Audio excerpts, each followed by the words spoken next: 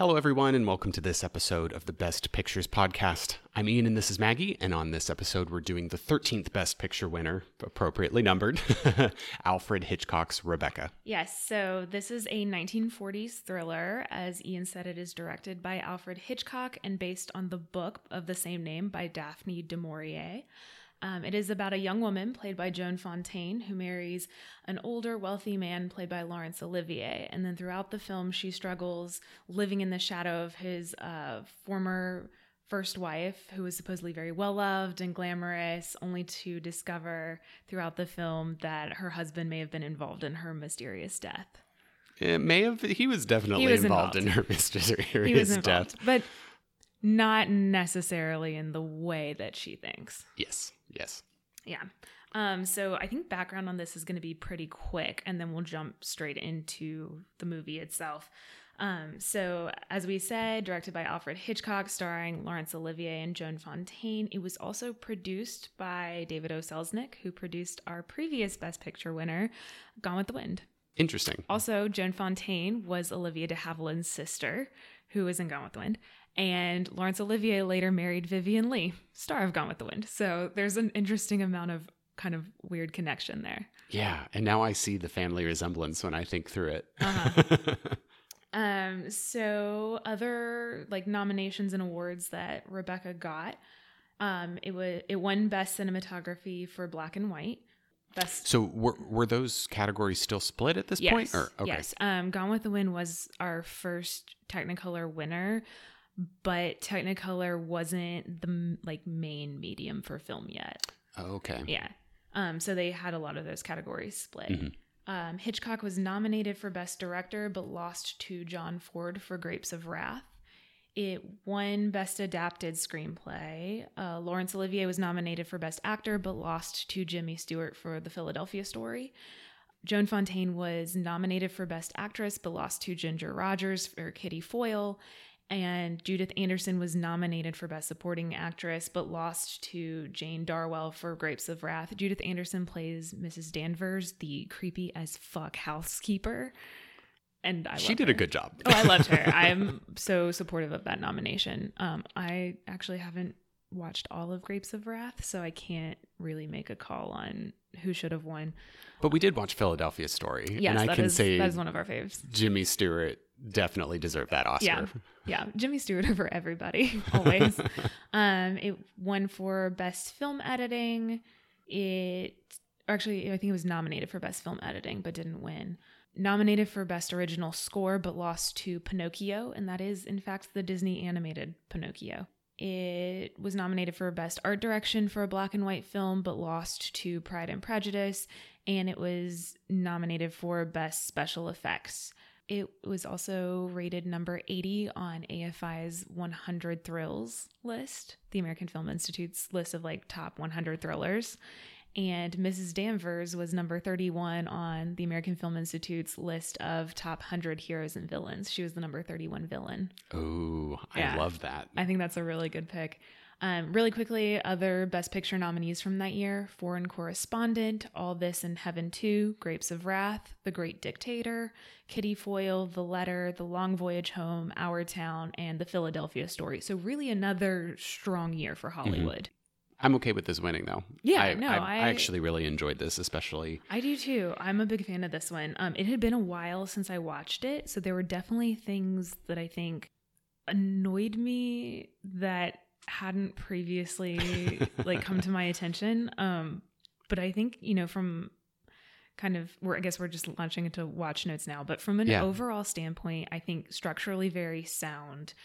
Even when characters frustrated me, they were still well-written, well-rounded, well-acted characters. And they were internally consistent, at least, which I like when a film is able to show its characters making decisions in line with how they've been introduced. Mm-hmm. Or if they vary, it's because we notice a switch. Mm-hmm. And we got we got that from Jane Fontaine in spades. Joan Fontaine. I'm going to call her Jane Fontaine. Fontaine. The new Mrs. De Winter. Yes. So throughout the film, and this is actually consistent with the book, because I've read the book. I don't know if you have. I have not. Yeah. So in the book, we actually never learn Joan Fontaine's character's first name. She's just referred to as Darling or Mrs. De Winter or the second Mrs. De Winter throughout the movie and, of course, the book. So I think kind of for shorthand, we'll be referring to her as Joan or Joan Fontaine. Probably. Yeah.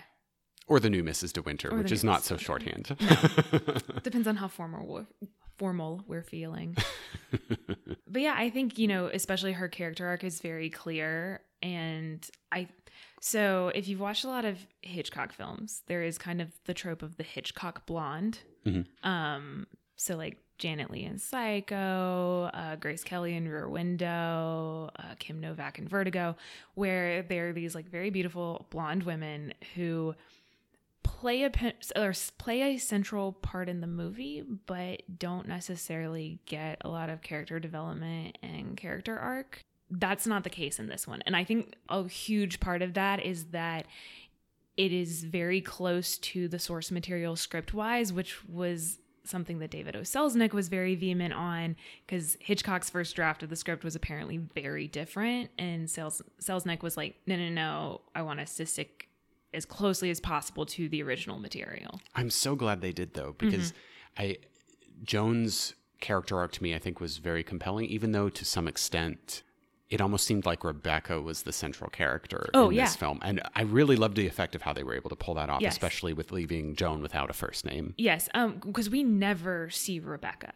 I don't think we ever even see a picture. Yeah, it's just she is this sort of larger-than-life mythical figure, which I think works really well because to Joan's character. So to set this up a little bit, Joan Fontaine is very young, and she's kind of out on her own in the world for the first time. She's been hired as like a traveling companion by this like wealthy middle-aged woman who's such an asshole.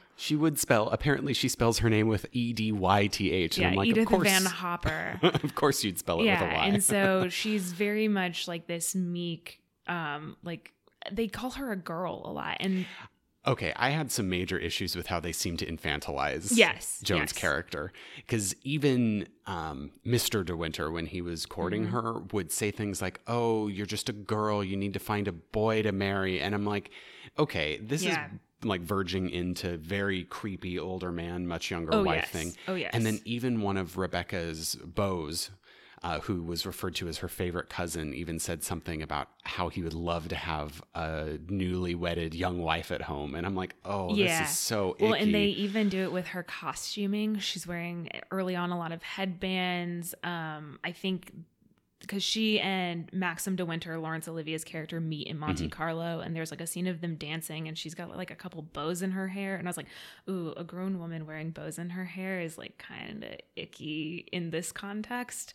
But they have her dressed kind of like a sloppy schoolgirl a lot of the time, and then when the big transition happens, when she discovers that Max had a part in Rebecca's death, and he finally tells her the whole story.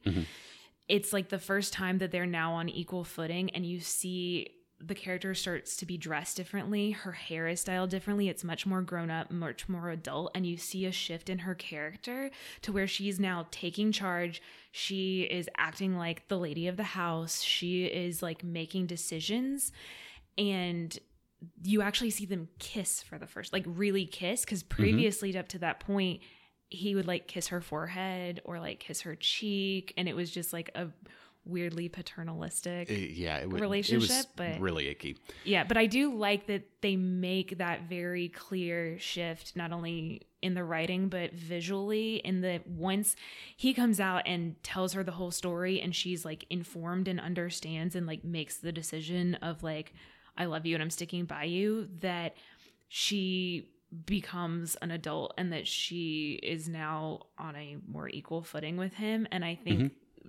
that goes to one of my frustrations throughout the film, where every time she does something that like reminds him of Rebecca, he gets really mad about it. And she assumes it's because he loved Rebecca so much, because she's been told by everybody, especially Mrs. Danvers, that like Rebecca was so well loved and he was so in love with her and her death was so hard for him. So she assumes that like he really loved Rebecca. In fact, he really hated Rebecca, but he won't tell her that. So like she keeps thinking that she's done something wrong, which I'm like, Joan, you're not doing anything wrong. Just no one's explaining anything to you. Well, and that was one of the most infuriating things for me, because I can understand that if you are supposed to be a simple working class bumpkin, for lack of a better words, okay, maybe you're not able to pick up on some of the cues, that you're not getting the whole picture.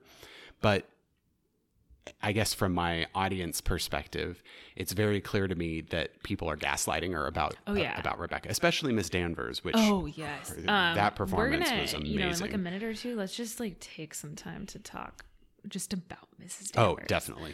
But like Joan's character, I'm like, come on now. Yeah. You need to understand that this is happening and it's not you. But then again, I can see how that could be consistent with her being, all of a sudden, I'm at this beautiful estate and I'm way out of place and I don't know what to do. And so I'm just flummoxed. Yeah, well, they establish very well. And I think this is why it works. As frustrating as it is, I think that's why it works so well, is that they establish very early on that, one, she's very young. Two, she's very inexperienced and grew up in kind of a wacky home, but like a pretty sheltered home. Mm-hmm. And that she's just a very meek personality. And the way Joan Fontaine plays it, I love. Like when she's walking, she's always kind of like clutching at her skirt. Like her posture is very sort of like shoulders kind of rolled in a little bit. She kind of like sinks back, especially from any sort of confrontation. Mm-hmm. And I think her physicality is so good in that, because it really gives you the sense of this character. And so then the shift later becomes so apparent, but she doesn't completely lose like the meekness and stuff, which I like, but you can definitely like see the growing confidence. So I think, they establish who the character is so strongly early on, and then give her room to grow so that everything is very consistent, and like all of the behavior, even when it's frustrating, feels appropriate for the character and like appropriate for her insecurities. Mm-hmm. I think that was especially shown in the West Wing scene with Mrs. Danvers. So, I guess we'll give a little bit of where we are in the plot. So basically, Joan Fontaine meets Maxim de Winter in Monte Carlo. They get married like kind of fast, and like everything seems to be like really good. Although we as the audience are starting to get like little hints of like something's a little off with him. Oh no, he was saying weird, creepy things about how she was so young in the car, and I'm like, don't marry him. Don't marry him. Other than that, like stuff that would have been like a little off even to audiences in the 40s. I'm not sure if that would have been as off to audiences in the 40s as it is to us now. But then they go to his estate, which is called Manderley in England, and she's sort of introduced to the staff, and the main member of the staff is Mrs. Danvers, the housekeeper, who we discover came to Manderley with the first Mrs. De Winter, aka Rebecca. And Mrs. Danvers is creepily devoted to the first Mrs. De Winter and like her memory. And so there's like the west wing of the house where Rebecca's room was, that is like completely shut off. Like they don't really go in there. And it's a little weird to me. No one ever tells Joan Fontaine that she can't go there, but like when she does decide to go there, it's very much like her like sneaking over there. And I kind of want to be like, Joan, it's your house now. Like you can do whatever you want. Like you are in charge. That enforces the idea that she is so out of her element. She has no idea what to do. Like and in what's her allowed mind, or not. It's not her house. And that in her mind, it's still Rebecca's house. And it's frustrating, but it's also such a good psychological struggle to watch, because she just constantly feels like she'll never live up to Rebecca. And I think she has like a little speech when she has a little bit of a breakdown that she's like, I can never live up to her. Mm-hmm. Like I can never be as glamorous as her. I can never be as good at this kind of thing as she was, because like she was a member of this part of society and a member of this class, and like I'm not. Right. But that doesn't mean you can't learn, which again, I have this weird, you annoy me, but also I want you to like actually grow and into your role. But yes, because she's a good person. Like we like her, but we get frustrated with her. But like I think all of her struggles are also completely understandable. Yeah, and I think that is one of the things that I really like, is when it's relatable. Which even though this was made in 1940, I'm happy that it's still relatable today, because it still works. It holds up very well. But you were talking about something with the West Wing scene.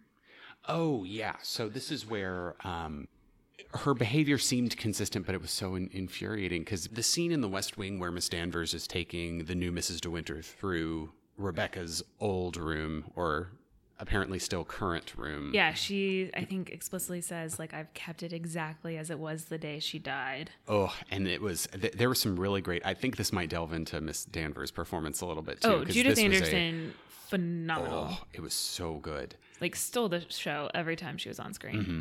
So Joan is walking through the room, and Miss Danvers is showing little pieces of Rebecca's stuff. So it starts with the furs in the closet, and she kind of, if I was me, I would have been like, okay, cool. She's gone. They're my furs now, because they were beautiful.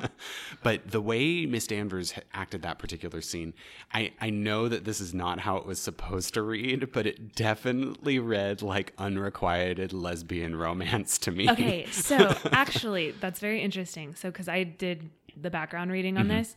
So in the book, Mrs. Danvers is much older, and it's, I think, established that like she lost a kid or something at some point. So her relationship and like obsession and devotion to Rebecca is very much like, it's a mother-daughter thing. Yes, it's very like possessively maternal.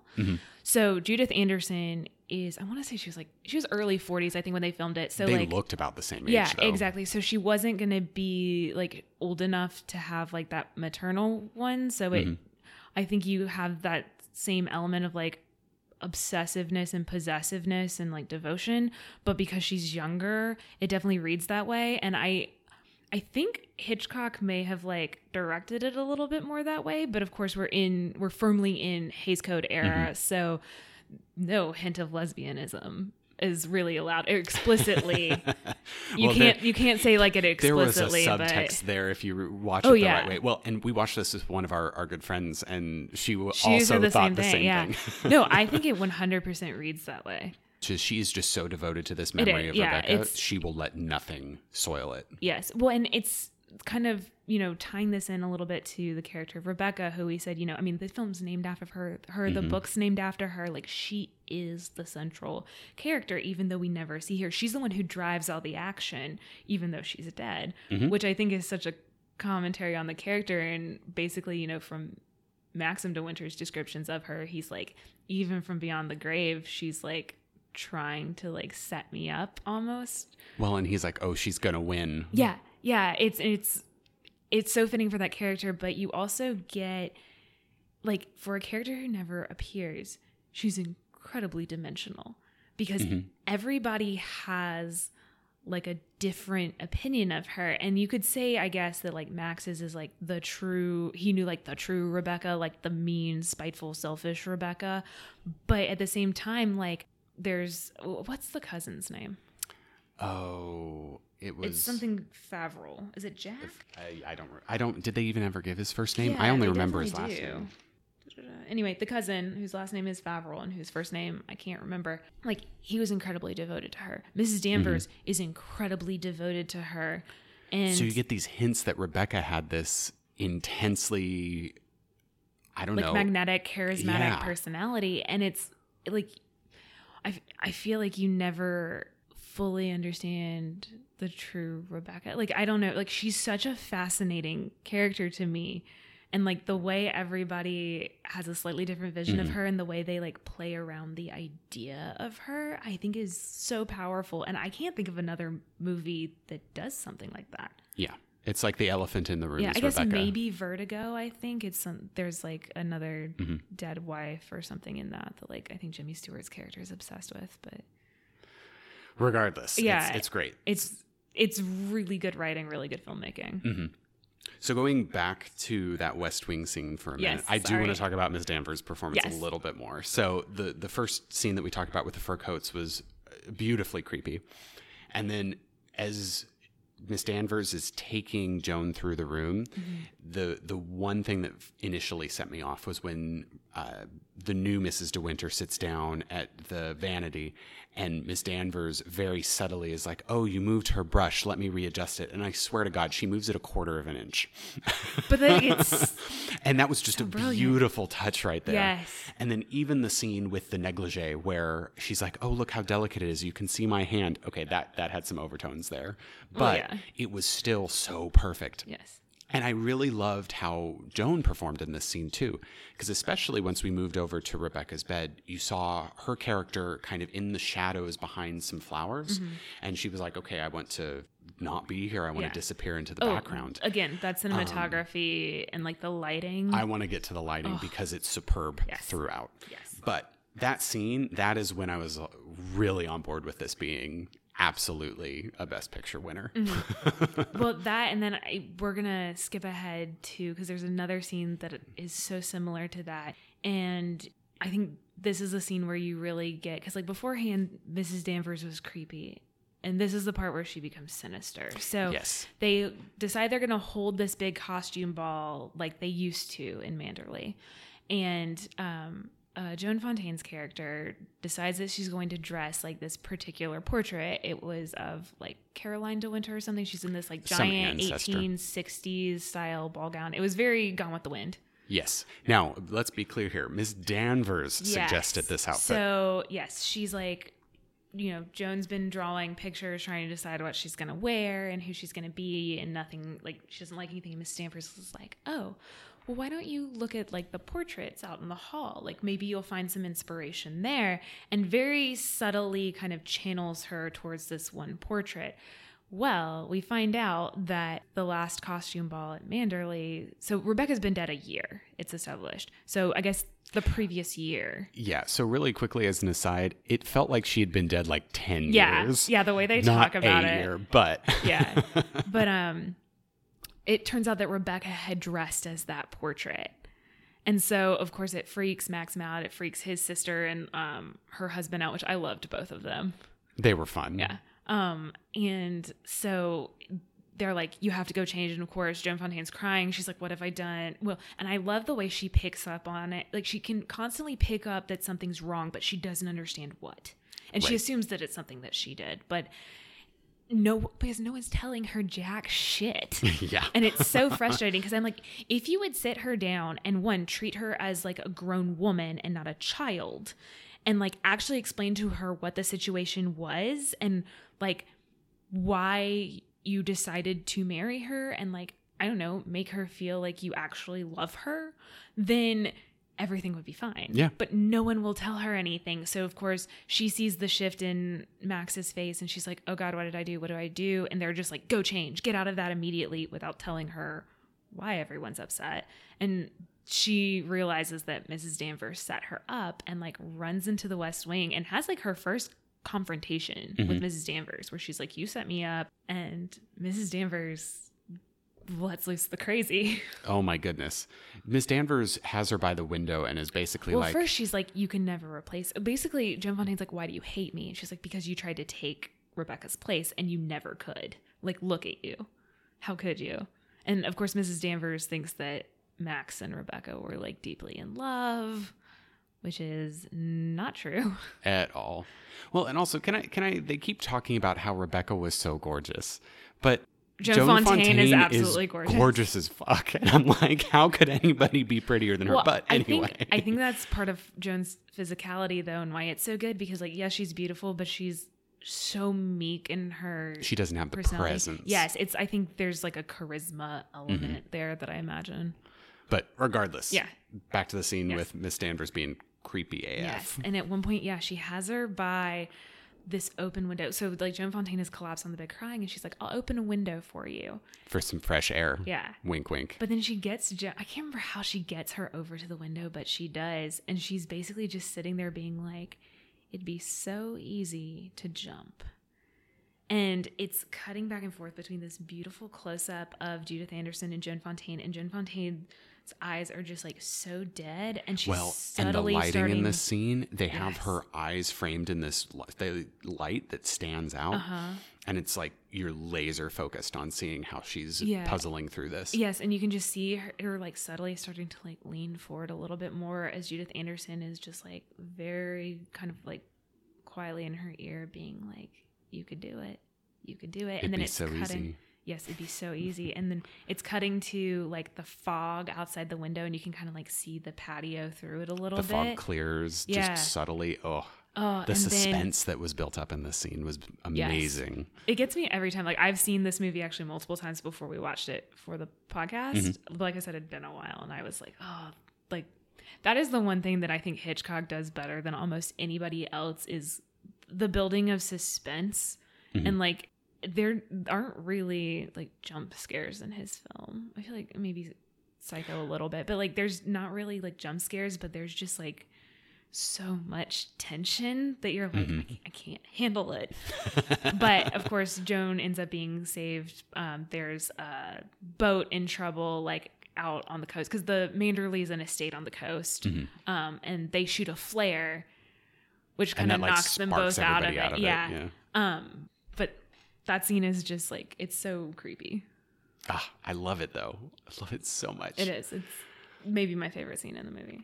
So pivoting to another scene where Joan had a very impressive performance. Well, I think the one you're going to talk about, I think the lighting. The lighting in this was amazing. Oh my gosh. So this is, this actually, I believe happened before the costume ball, but this is where apparently Maxim and the new Mrs. De Winters are having a date night of sorts where they're going to watch through some old It's like footage from movies. Their honeymoon. Yeah.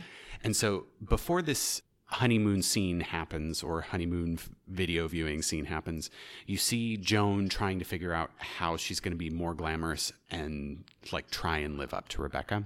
And she does it by looking for some of the latest fashions from Paris, which I think it's London that she orders the dress from. It's a gorgeous dress too. It was this black, I don't want, how would you describe it? It was like a fitted black, like sweetheart neckline with like just thin straps on the shoulders, but there's like some beautiful like it was like tulle roses on it. It was so pretty, and she adorned it with a white pearl necklace. Yeah, and her hair is more like styled, and it was definitely her attempt to be more adult. Yes. At least that's how I view it. Yes. Now, one thing that I've really appreciated in this scene is back in Monte Carlo, Maxim had said something about never wear black and pearls, or something along those lines. Yeah, which I'm going to be like, fuck off. She can wear whatever she wants. Yeah, but I still loved how that character change there was subtle enough, but it was like, okay, I'm trying to not be a child anymore. Well, here is my adult yes, self. And he's sort of like baffled by it, and not necessarily angry at it, but like... He seemed angry at first, though.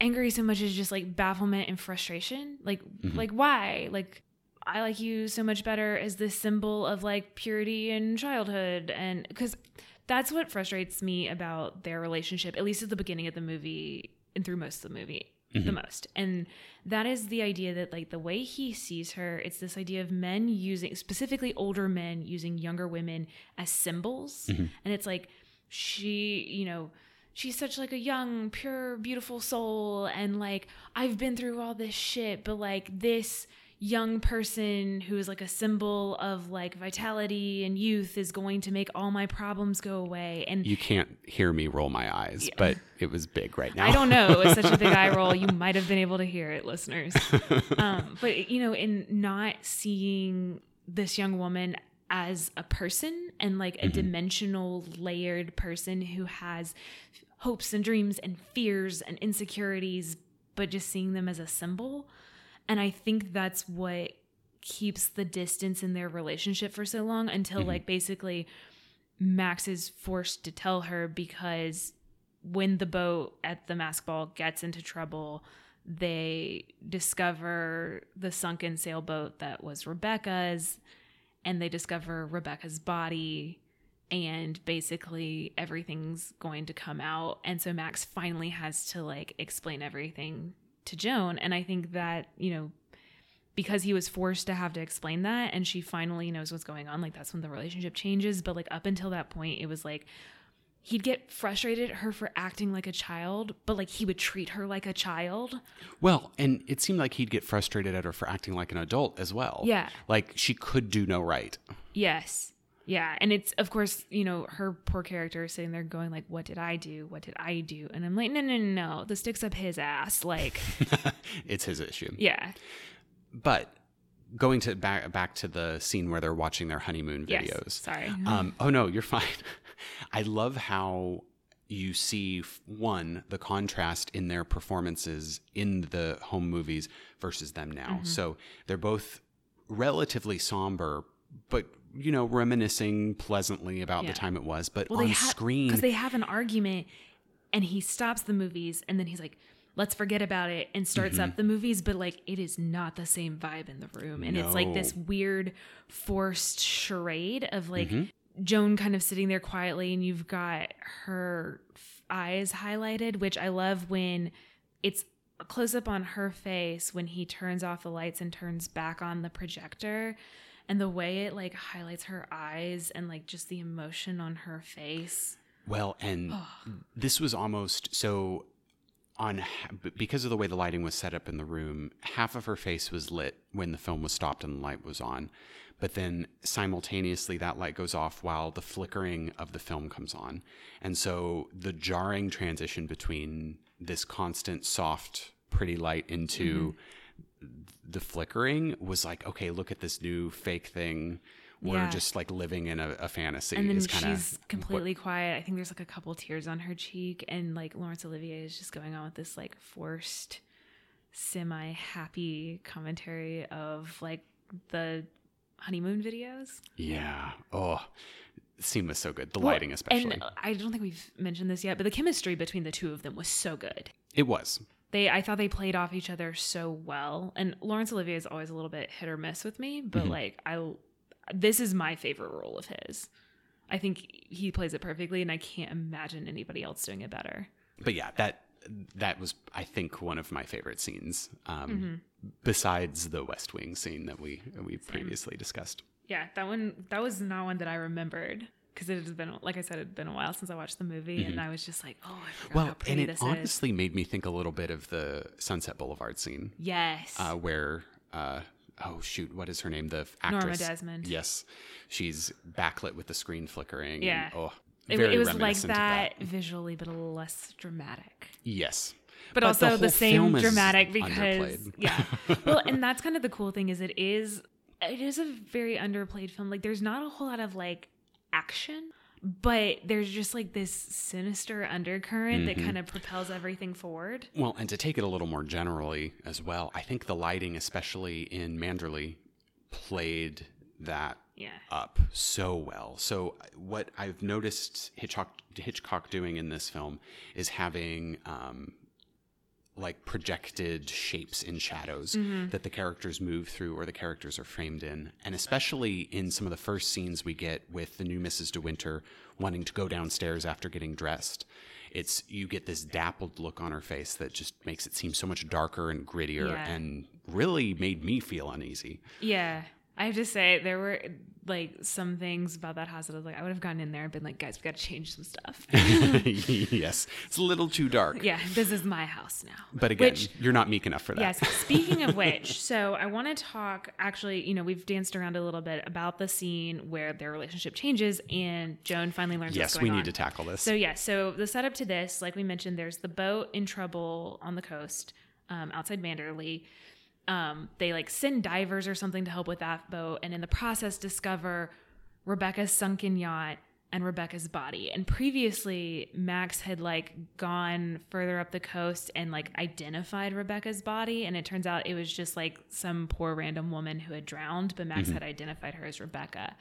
And what this sets up is that Max was not in fact in love with Rebecca. They had a terrible relationship where they hated each other, although I don't ever feel like it's 100% firmly established why he hated her so much and she was so terrible. I think she just like had a lot of affairs and would kind of rub his nose in it. Yeah, so again, Hays Code, I don't think that they could say, okay, she slept around a lot. Yeah, they like kind of say it was. And I think she at one point was like trying to seduce his good friend Crawley, who's like his estate manager. Oh yeah, there was that offhand comment about how Crawley didn't have much luck. Yeah, poor faithful Crawley and stuff like that.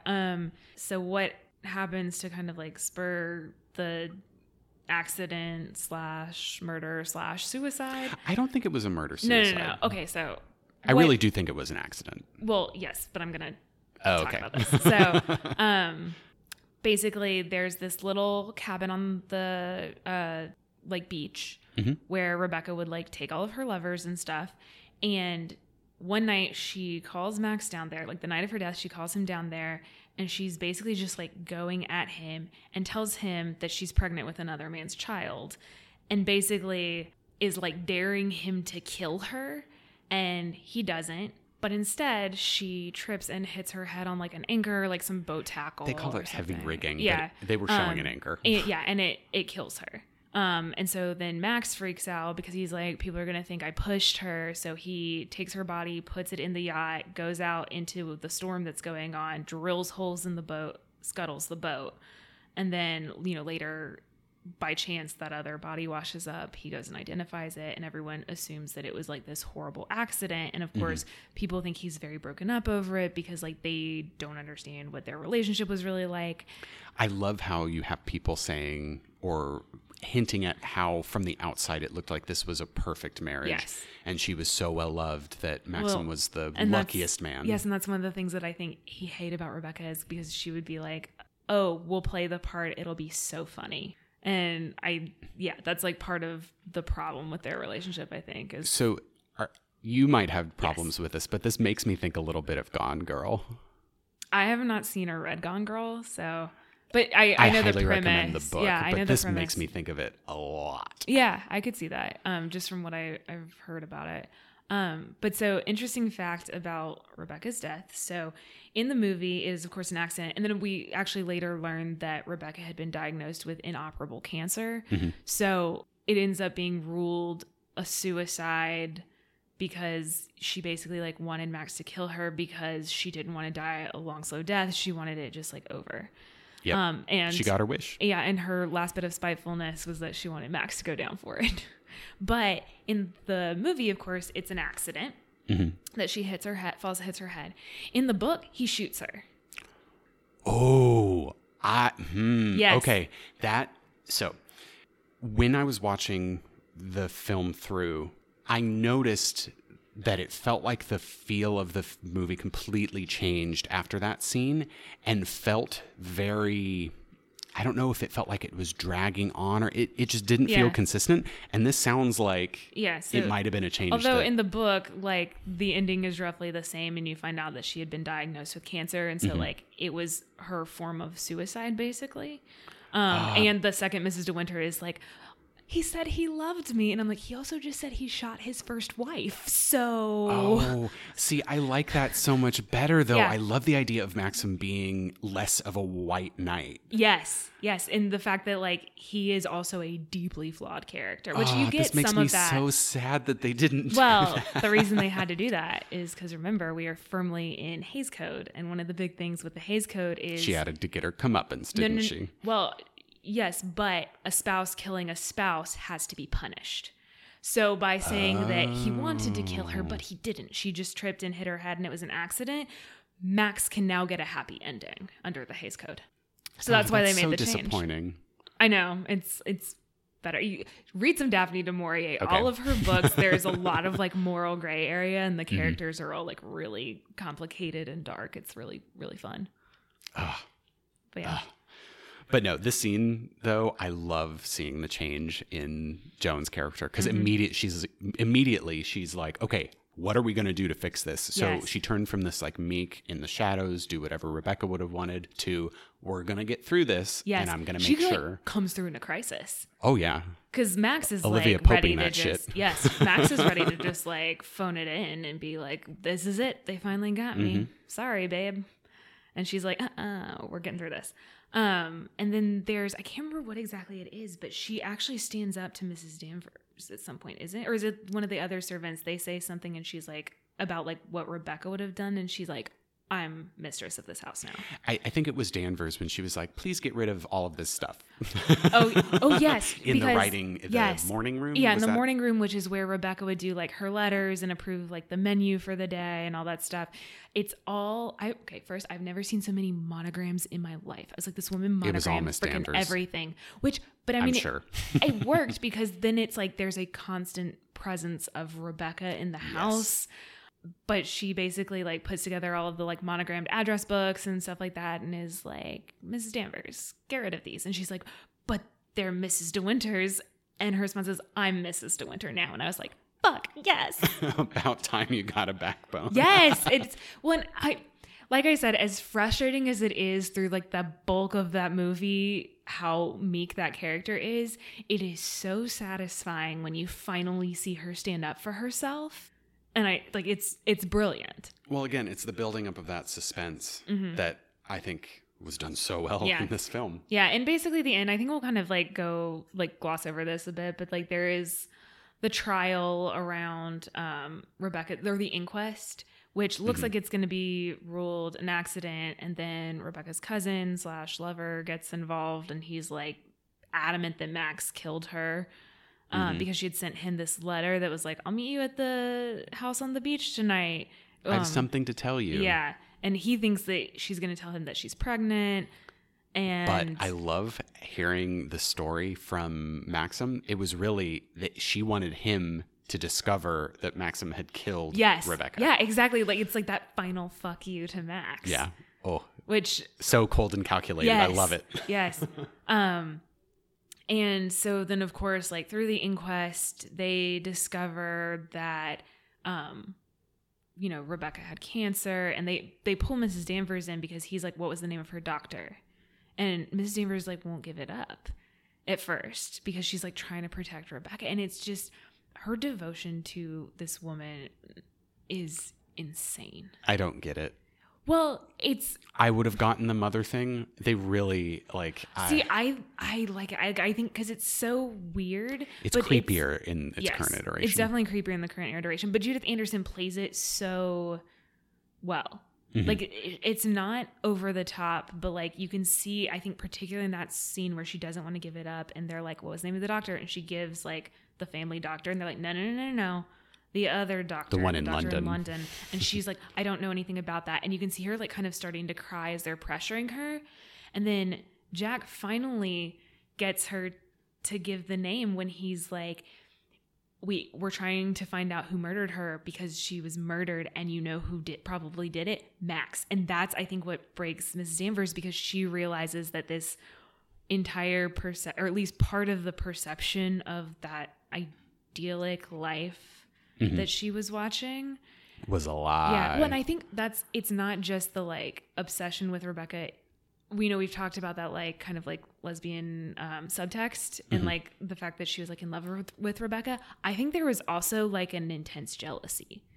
Like I think in like my opinion with the way Anderson reads it, I think there's like that she was in love with Rebecca, but she was also insanely jealous because that was like almost like the dream life that she would have wanted. Like she's just so in awe of her. And it's the way you saw her touch and go through all of the things in Rebecca's room in like the West Wing scene. They're so delicate and pretty, and it's just like this vicarious living like, through Rebecca. Well, and again, with the idea of like putting women on these pedestals and them not being real people, it's like when Max's idea, you have the idea of this haunting, sinister, vengeful Rebecca, but then for Mrs. Danvers, it's like almost this like unreal goddess type character. Which I think is part of like that obsession. Yeah, it's she just plays it really well. Yes. Mostly I love her stony face that every so often will just slightly crack. Yes. And that's and it always cracks so at the creepy. right time. Yeah, because she isn't like straight up in your face crazy, but you're like, there is something so off about this woman. Oh, it's so good. And then I don't think I'd said that all episode. It's so good. My catchphrase. Oh. Well, I've said absolutely about 5 times, so. But yeah, so in the end, the inquest rules it actually suicide, after the cancer information comes out. And of course. Yeah, because this was like cancer is not treatable. Yeah. At all. And I mean, I think they even say they're like, it was inoperable. Like it was like there was no chance. And the cousin is, of course, I'm pretty sure his first name is Jack. That feels right. Mr. F. Mr. Favreau. He, of course, like calls Mrs. Danvers and is like, yeah, she just didn't tell either one of us. Like, I'm afraid it was. She held out on both of us is, I think, his line. I loved that line too. Oh, also interesting thing. So Rebecca had used Mrs. Danvers' name at the doctor, which I thought was kind of a nice touch because it either shows, there's 2 ways you could read that, as either she also did care about Mrs. Danvers, or Danny, I think is what she would call her, and that there was like some sort of at least friendship there, like a little bit of like compassion or a little bit of like mutual feeling, or she was just completely using her the way she used everybody else. Right. Well, and I think if we were in the situation where Miss Danvers was the matronly figure, that would be less complex and less obvious. Yeah. Or, no, sorry, it would be less complex and more obvious why she would use Danvers. But I love you can read it like 5 different ways. Yeah. Yeah, which is a lot of this movie, actually. But so basically that pushes Danny over the edge. Way over the edge. They do a nice little bit of tension here, too, because Joan's character, the second Mrs. De Winter, had gone back to Manderley, and then, like, Max and the judge and Crawley and Jack all go see the doctor in London. So as they're driving back to Manderley, and this is after the favorite cousin has called Mrs. Danvers. Yeah. We have Max and Crawley driving back to Manderley, and really quickly before we get to that, because there's a scene after the call, but before we see them coming back. Oh yes, I think I know what you're talking about. With Miss Danvers walking up creepily to a sleeping Joan. Oh yes, holding a candle with the black dog on her lap. Yeah. So one thing that we haven't mentioned up to this point is there's this little black spaniel that is most definitely a symbol for Rebecca. Yeah. Because you see the dog outside the West Wing. You see the dog run into the cottage. There's another scene where they go down to the cottage for the first time on the beach. And the dog's like, let me in, let me in. And finally in this scene, you see that the dog is on the lap of Joan's character. Yeah. And it's like, okay, now you are Mrs. De Winters. Yeah, you are mistress of the house. All of these little subtle transformations are beautiful. And then in the scene as well, you get this gorgeous lighting on the face of Mrs. Danvers, who now has some crazy eyes. Candle. Yeah, has crazy eyes and is staring at the sleeping Joan. So you know something's about to go down. And so right before you have the shot of Max and Crawley driving back, there's actually a really nice scene between the two of them where basically Max is like, Crawley, I need to explain what really happened. And Crawley basically is like, no, I know. And Max is like, it's not what you think. But it's this idea that Crawley had from the very beginning thought Max had killed Rebecca, but he was like, I'm here for you. Yeah. Which is either really creepy or really sweet. I think it's really sweet because it's established that like Crawley is a very loyal character, and it sounded like Rebecca, tried to seduce him to further mess with Max. And then there's the whole thing that Jack says, because Joan's character faints during the inquest, and I think she's sitting next to Crawley, and he like catches her, and Jack's like, when they put Maxim away, Crawley, you can always step in and be like the brotherly figure who gives her the shoulder to cry on. Maybe you'll have more luck with this Mrs. De Winter. And that line. Crawley looks like he's gonna kill him. Max walks up and punches him. At the time of watching the movie, I was like, oh, Max is punching him because of what he's saying about Joan's character. But I was like, no, I think he's actually punching him for what he says about Crawley. Like there's a nice like male friendship there in this movie. Like it's not given a ton of attention, but like the scenes that it happens, like I really like the Crawley Max relationship. I do too. Yeah. But anyway, sorry, back to the end. But now they're in the car. Yes. So they're driving back, and Max is like, I have a feeling something's wrong. And they talk about how they're like, what time is it? Because they can see what looks like a glowing sunrise in the distance in the direction of Manderley. And they're like, it's like, 3 a.m. or something. There's like, there shouldn't be the sunrise. And so then he puts pedal to the metal. Yeah, and you start seeing flames and smoke. And Manderley is up in flames. Fortunately, we know that Joan is out because Joan almost immediately it's Joan and Maxim. She's like... I appreciated that they didn't ride that tension too hard. Agreed. Because like you already had it a little bit because you saw Mrs. Danvers creepily looking at her. So you're like, oh no. Someone's going to die. Yeah, but I like that they were like, no. Like they didn't try and be like, oh, where is Joan? Did she get out? They like kind of let that tension release pretty quickly. Well, and I like that because this is really, again, about Rebecca. Yeah. Because you see... Well, I like that they say it started in the West Wing. They specify the fire started in the West Wing. And it's, what was the line that Joan said? It was something about how Miss Danvers could not stand to see Joan's character and Mr. De Winters happy in the house. Yeah, so she's like, I'm going to burn it down in flames before I see them happy. Yeah. And then you get this gorgeous scene, also kind of sad and creepy. I don't know. It's the perfect ending. It really was. So you see Miss Danvers walking through a like conflagration. I have no idea. I know how to spell the word. I don't know how to say it. a big fire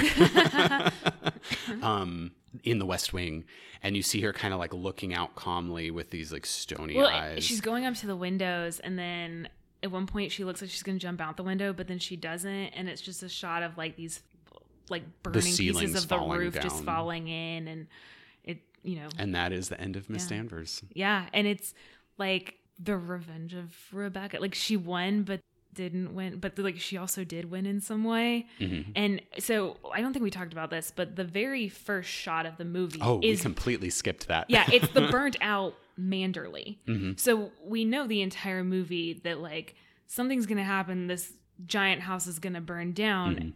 Like, how did we get here? So, but I feel like, I don't know, the peaks and like troughs of tension throughout the movie, like, very much completely forget about the first scene, or at least like I knew it was going to burn down eventually, but you still get like really caught up, and you're like, how, why, like, mm-hmm. And Mrs. Danvers doing it kind of in Rebecca's name. Again, it's that just like that hold Rebecca had on everyone, but then also you see the monogrammed lingerie case burning up, mm-hmm. which is, it's like she won, but like also she didn't. Like, this is the last thing that Rebecca had over them was mm-hmm. Manderley. Though and now it's gone. What about the sea cottage, though? I feel like you bulldoze that. I mean, sucker. I mean, also, I don't think you go back to Manderley. Like, why couldn't they rebuild it? I don't know, but would you want to? I wouldn't. Yeah. And completely remake it. Like, you still have the walls, but you can like... But I think the whole point with that is... And because the first... Maggie, you're on the ocean. The voiceover... So the voiceover at the beginning, it's straight from the book, but it's like, I dreamt of Manderley last night, and basically blah, blah, blah, blah, blah. I don't think I'll ever go back. And I don't mm-hmm. think they could. Because even though, her learning about the truth of Rebecca's death, then Rebecca and Max's relationship sort of brought her and Max together. I think at the same time, like, you can't live in that shadow. Like, she's gotten out of it a little bit, but I think having Manderley there, like, going back to Manderley would have been, you're still somewhat in her shadow. You're somewhat in the shadow of the events. And mm-hmm. while her character did grow, I don't think she is quite strong enough for that level of fuck you. Well, that's fair. And I'm sure they have a fabulous house in London. Oh, yeah. Like, I don't know where Italy, his money comes from, or but like Monte Carlo. Monty, as Mrs. Van Hopper kept calling it. Oh my gosh, Mrs. Van Hopper. I'm so glad she disappeared quick. Yes. But no, I really like this film. One last thing before we move on, though. I want to talk about the soundtrack. So, for the most part, I thought the soundtrack was perfectly decent. Mm-hmm. It added effects where it needed to, but the one thing that I absolutely loved was Rebecca's theme. Yes. And I don't know if you noticed this, mm-hmm. but I think it was the very first time they went into the cottage, you get this warbling organ tune. I think the movie starts with it too. And I missed that. Yeah, I believe the movie starts with Rebecca's theme, but I could be wrong. But it comes back every time. As you're kind of like following up the drive as the mm-hmm. voiceover happens to the burnt out Manderley, and it's like in like moonlight and stuff, but I'm pretty mm-hmm. sure it starts with Rebecca's theme. Every time we need to be prompted to think, like, bring Rebecca to the forefront. And she's the only one scene. Who has a theme. Exactly. They will play this like warbling organ. Mm-hmm. Is it a Wurlitzer? I don't know. I know. I should look that up. I'm like, the music sounded nice. But it's the same sort of organ sound that you would get often in like Scooby-Doo. Yeah. Where it was like this creepy background noise. Yeah. So it was really, really mm-hmm. good, and I appreciated that. Yeah. Okay, cool. Any last things you want to talk about before we go into rankings? I really don't know what that one character, Bob, was it Bob? I think so. The one guy that was kind of crazy. Yeah, the one who had been threatened with the asylum. Yeah, I'm trying to figure out what he, like, that would be the one character where I'm like, I don't understand your purpose. I'm trying to remember. He may have had a bigger role in the book. I think it's a little bit upping the creep factor because he's been hiding out in that beach shack when Joan discovers it, and so there's like a creepy exchange there, and then Jack, Rebecca's cousin, later says that like one time he caught them down there, and so like Rebecca had threatened to put him in an asylum, which is why when he's asked to give evidence at the inquiry, and they're like, you were always around there, like surely you saw something the night of her death. He's like, I didn't see anything. I don't want to go to the asylum. Yeah, I don't know. That the rest of the movie absolutely loved it. I think it might have been a little bit of a red herring. Okay. Maybe. I could see that. I know. But yeah, that was the only kind of like ho-hum. Yeah. Like, but they didn't harp on it too much, and like his performance was good. So it wasn't like a deal breaker or anything. But yeah. Definitely want to watch it again. Need to, because I'm sure there's a bunch that I missed on my first watch through.